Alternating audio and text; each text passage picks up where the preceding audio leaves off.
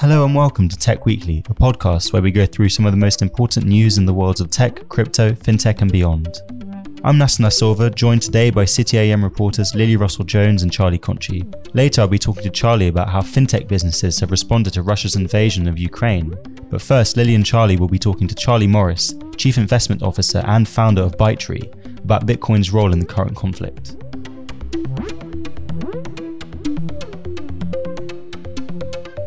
So Lily, over to you.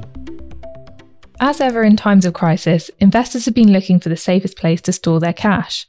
But an ambivalent role for crypto is emerging amid Russia's conflict with Ukraine. The price of Bitcoin fell to $34,000 a week ago when Russia launched a full-scale invasion of Ukraine.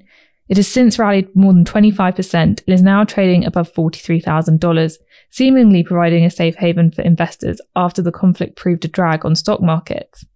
However, government and regulators are concerned that crypto assets are being used to avoid sanctions targeting Russia, sparking fears that crypto might see a regulatory crackdown.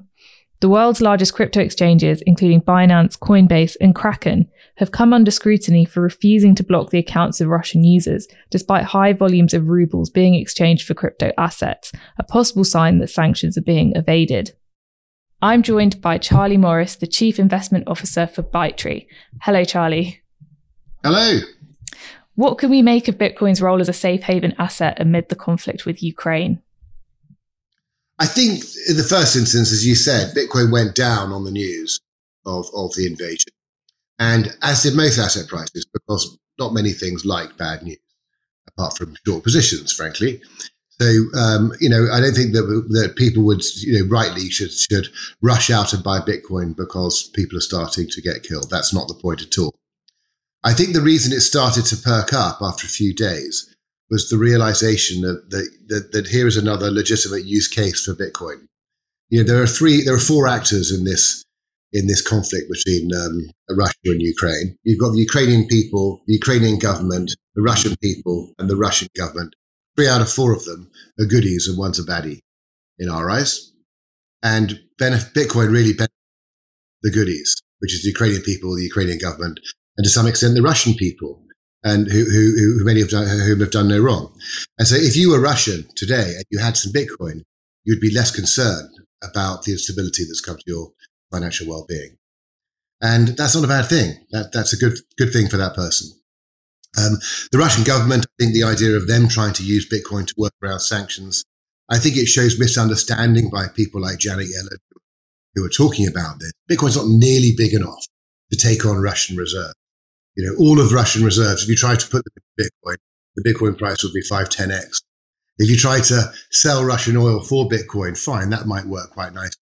But I think this idea that you can use to evade sanctions at the state level and laugh. So what about at the individual level? So thinking about the fact that Western governments, the UK, the US, European parliaments have targeted specific individuals in Russia with sanctions. We've seen that crypto to ruble trading has increased. So on Monday, I think the figure for trade volumes between crypto and Russian rubles was $63 million. Do you think there's a moral case for blocking Russian users from getting onto exchanges, given that some bad actors might be using those avenues to avoid sanctions?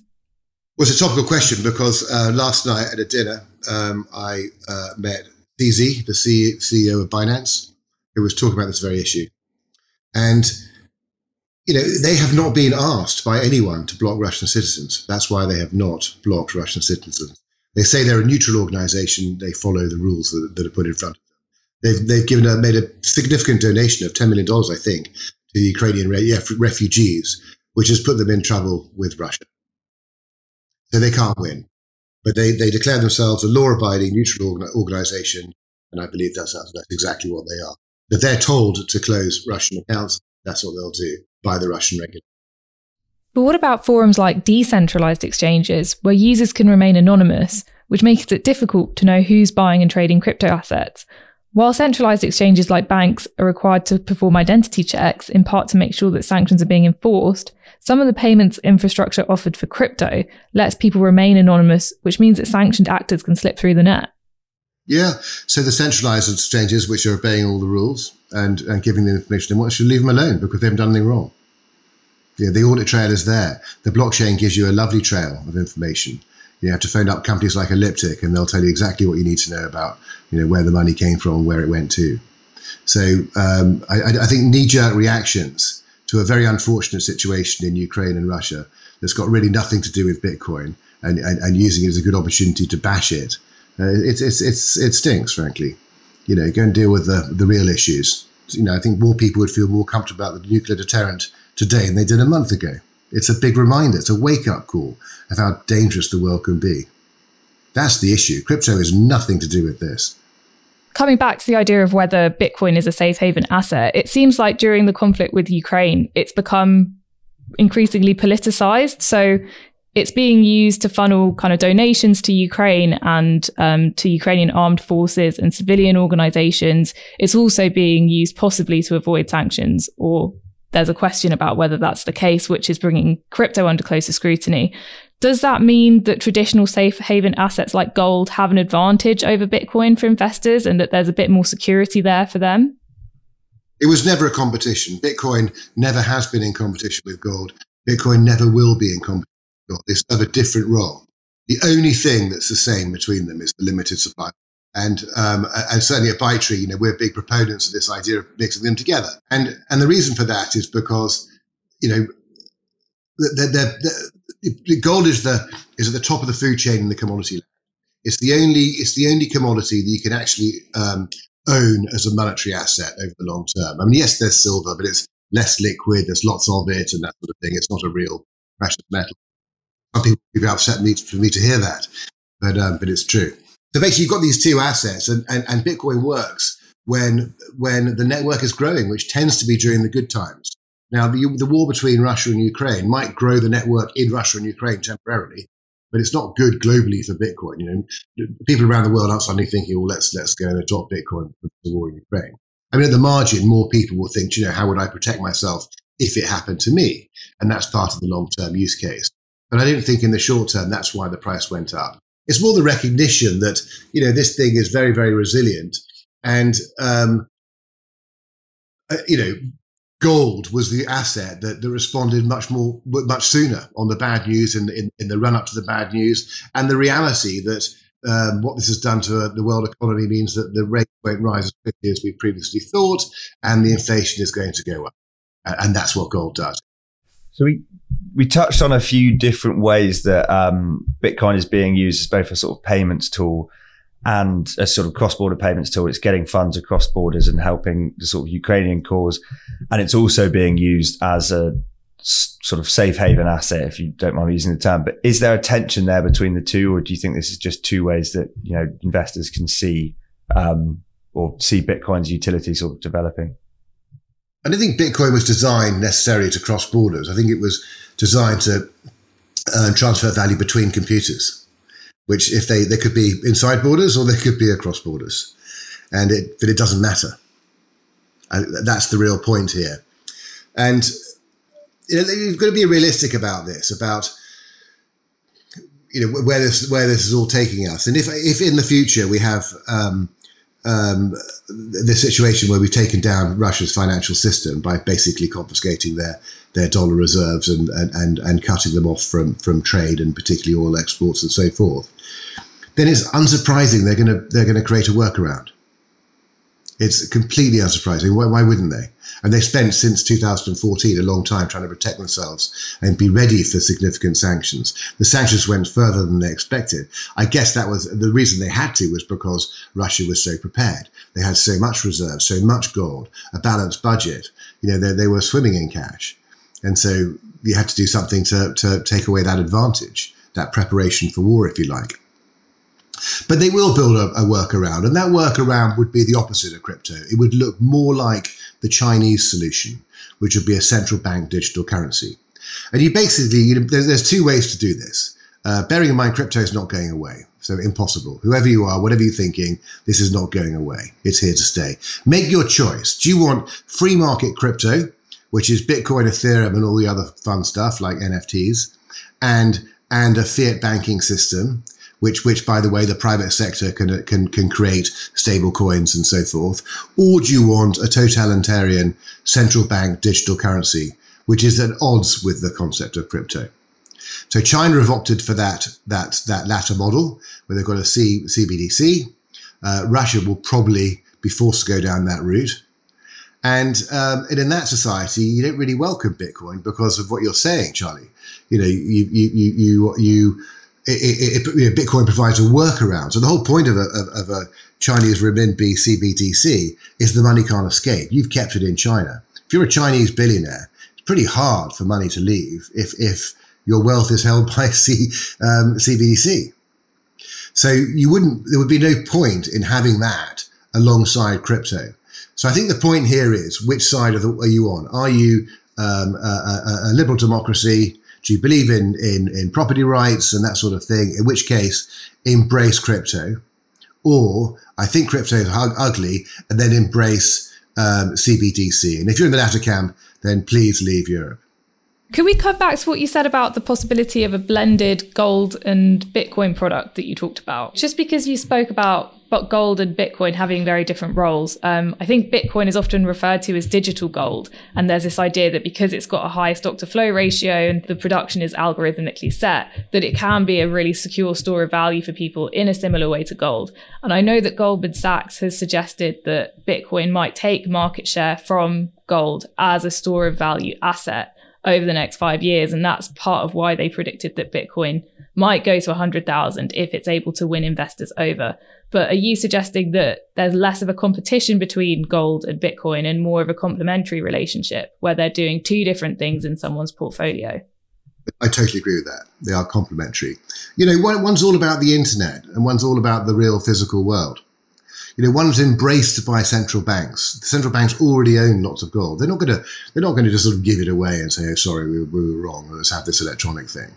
It doesn't work like that. And if the central bank started by a Bitcoin, it would be 50x from here. It would just be ridiculous. It's just inconceivable. So they're just going to coexist. And I think gold's very much part of the system. And they are different. The fiat real world needs gold, and the digital world needs its own thing. It's an extension of the internet. It's an extension of the tech revolution. And I think the other point about crypto that people don't understand, and I've read the articles I wrote in 2013. Every day someone writes the same article who just discovered it for the first time, and it's one of those funny old things that people just say it's tulip because there's nothing there. Well, there is something there. It's called a network. And when you get hundreds of millions of people together, that's worth something. And one of the analogies I like to use is the WhatsApp acquisition about a decade ago, nearly, for $8 billion or $18 billion by Facebook. And people thought that was crazy at the time and made no money. How could you pay $18 billion something that makes no money? And you realize it was just cheap. I mean, there are tons of tokens worth $18 billion that make no money. And WhatsApp got the world's attention. So that was actually a really good deal, one of the best deals in history, in fact. And so if you go back to the modern civilization with the joint stock company or the company, we went from a world where you paid someone for a day for a day's work and you gave them a day's wage, and the joint stock company said, well, let's put those 100 people together and let them have a collective output. And by the way, the value of that output is different from the wage, and we can actually sell that to shareholders. And if you think about that, in simple terms, it's actually quite evil, isn't it? You can see how people at the time thinking, that's a bit evil. Those 100 people are doing all the hard work, and yet those fat people over there sitting in the pub are making all the money, But that was the creation of a company. And so that value was when you could separate the labor from the output. And here we've come into the 21st century, and we're saying, well, what's the value of a network? What happens when you put lots of people together and make them interact? And things happen in that world. You're creating it's almost like some sort of digital empire where you're creating colonies in cyberspace, and it's all still quite new. I mean, it's only 12. Bitcoin's only 2009, and we've only really been thinking about it properly for the last couple of years. Actually, when you boil it down, because so much has happened in the last 2 years that it's very different, and we're all trying to understand this. But there's a huge amount of value in the concept of a network. How safe is it for investors to get involved with projects consisting of large decentralized networks like Bitcoin, given regulatory uncertainty? I spoke with the Treasury representative earlier today, and the government is working with international partners to look at ways of clamping down on crypto to make sure it's not being used to evade sanctions. I hope they treat dollar cash, sterling cash, euro cash in exactly the same way as they're treating Bitcoin. And if someone's caught swapping a gold coin or a artifact, I hope they're regulating that as well and putting the same amount of effort rather than singling out Bitcoin per se. And why pick on it? I mean, the dollar has been there's probably far more dollars flying around Moscow right now than there are Bitcoins, I would think. So, Charlie, payment firms have been in the spotlight this week. What's been going on there? So, although it was never really in doubt, I think this crisis has in some ways brought the power of payments and how people transfer money into the spotlight. So the big news this week was that MasterCard and Visa had booted sanctioned Russian banks off their networks, which anecdotally, and you can see on social media, is already having quite the effect on Russian people. There is an alternative system set up in Russia called Mir, which only has about 30% penetration at the moment, so isn't ready to go as a replacement for Visa and MasterCard. So that is having a really big impact. And I think then we've seen a wider movement as well from fintech firms looking to clamp down on sort of sanctioned Russian banks using their networks and Russian users using their networks as well. So Paysera, a Lithuanian fintech, was one of the first to move last week and clamp down on any Russian-linked transactions on its platform. And then the London-listed transfer firm Wise as well implemented restrictions on who was able to send and receive money from Russia last week. And it was also looking to kind of keep its network open as long as possible to Ukraine as the ATMs began to falter and the sort of queues began to build up. And then finally, yesterday, we had a pretty powerful statement from Revolut founder Nikolai Soronsky, who is Russian by birth, but has a Ukrainian father and holds British citizenship as well. So Revolut have committed to opening up transfers to Ukrainian Red Cross for users for fee-free, and Revolut has said they'll match them up to £1.5 million a day. And that came alongside a pretty powerful statement from him, sort of condemning the war and calling for its end immediately.